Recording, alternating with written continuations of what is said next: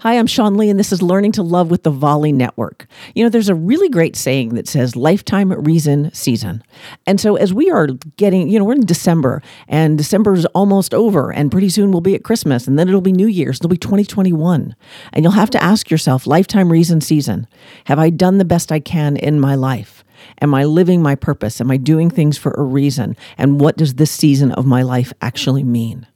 Now, I know when other people talk about it, they talk about people coming in and out of your life, but I'm talking about you and how you want to manage your life. Learning to love yourself and the world a whole lot more is really about taking stock of what is and what will be. And as we get into 2021, I want you to think about all of the beautiful things that you wish you'd have done in 2020 and do them now.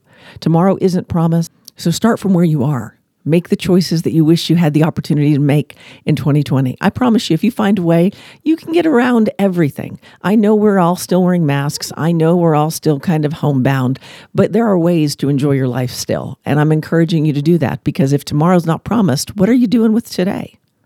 I'm Sean Lee, and this has been Learning to Love, and I'll see you again tomorrow.